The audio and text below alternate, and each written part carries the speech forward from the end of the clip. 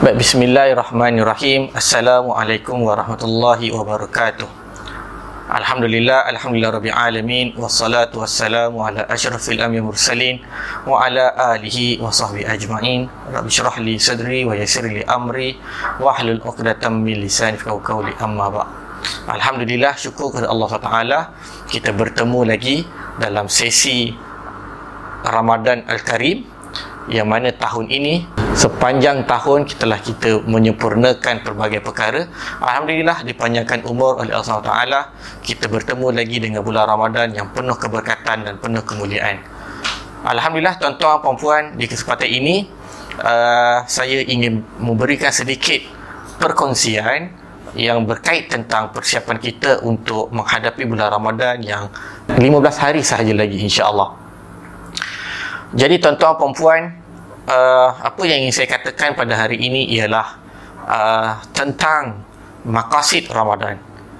Untuk makluman tuan-tuan dan puan, Maqasid Ramadan ini telah diulas secara panjang oleh Yang Mulia Imam Izzuddin Abdul Salam, seorang tokoh Maqasid, yang mana buku beliau telah diterjemahkan oleh saudara Marwan Bukhari, rakan saya, yang mana tuan-tuan dan puan boleh dapatkan buku ini yang telah berada di pasaran, khususnya boleh dibeli daripada Balai Ilham Books.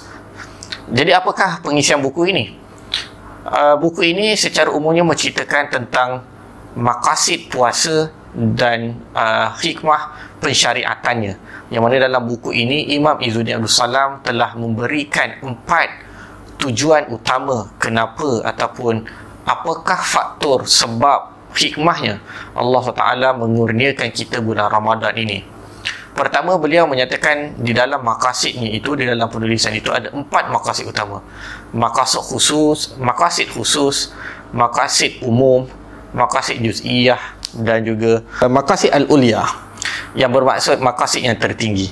Jadi tuan-tuan dan puan, daripada buku ini menceritakan tentang 4 maqasid ini untuk kita faham apakah sebenarnya hikmah pensyariatan bulan Ramadan. Berbalik kepada ayat yang diturunkan oleh Allah Taala dalam ayat surah Al-Baqarah ayat 183. A'udzubillahi minasyaitonirrajim. Bismillahirrahmanirrahim.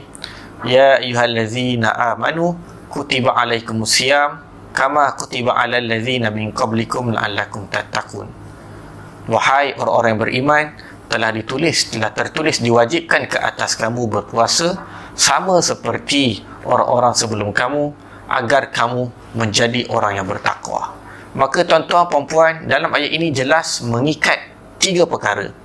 Yang pertama tentang seruan Allah Taala kepada orang yang beriman. Bermaksud, menurut pandangan Imam Izzuddin Abdul Salam, puasa adalah khusus untuk orang-orang yang mengakui dirinya beriman kepada Allah Taala. Yang kedua, pensyariatan puasa ini bukan perkara yang baru, malah ia telah menjadi sebahagian ataupun telah merupakan amalan umum khusus kepada masyarakat sebelum kedatangan ataupun perutusan Nabi Muhammad SAW. Bermaksud, masyarakat sebelumnya, Nasara, Majusi, Yahudi sebagai contohnya, dan masyarakat umat kepada Nabi-Nabi sebelum Nabi Muhammad SAW juga mempunyai persyariatan puasa. Dan yang ketiga, ditekankan oleh Allah Ta'ala kenapa puasa ini penting, kenapa disyariatkan puasa, walaupun seruan awal itu adalah untuk kepada orang-orang yang beriman, yang mengakui mereka beriman, adalah kerana untuk menyatakan sekiranya la'allakum, semoga-moga hasil daripada madrasah Ramadan ini ataupun puasa ini, kita semua termasuk dalam golongan-golongan yang bertakwa.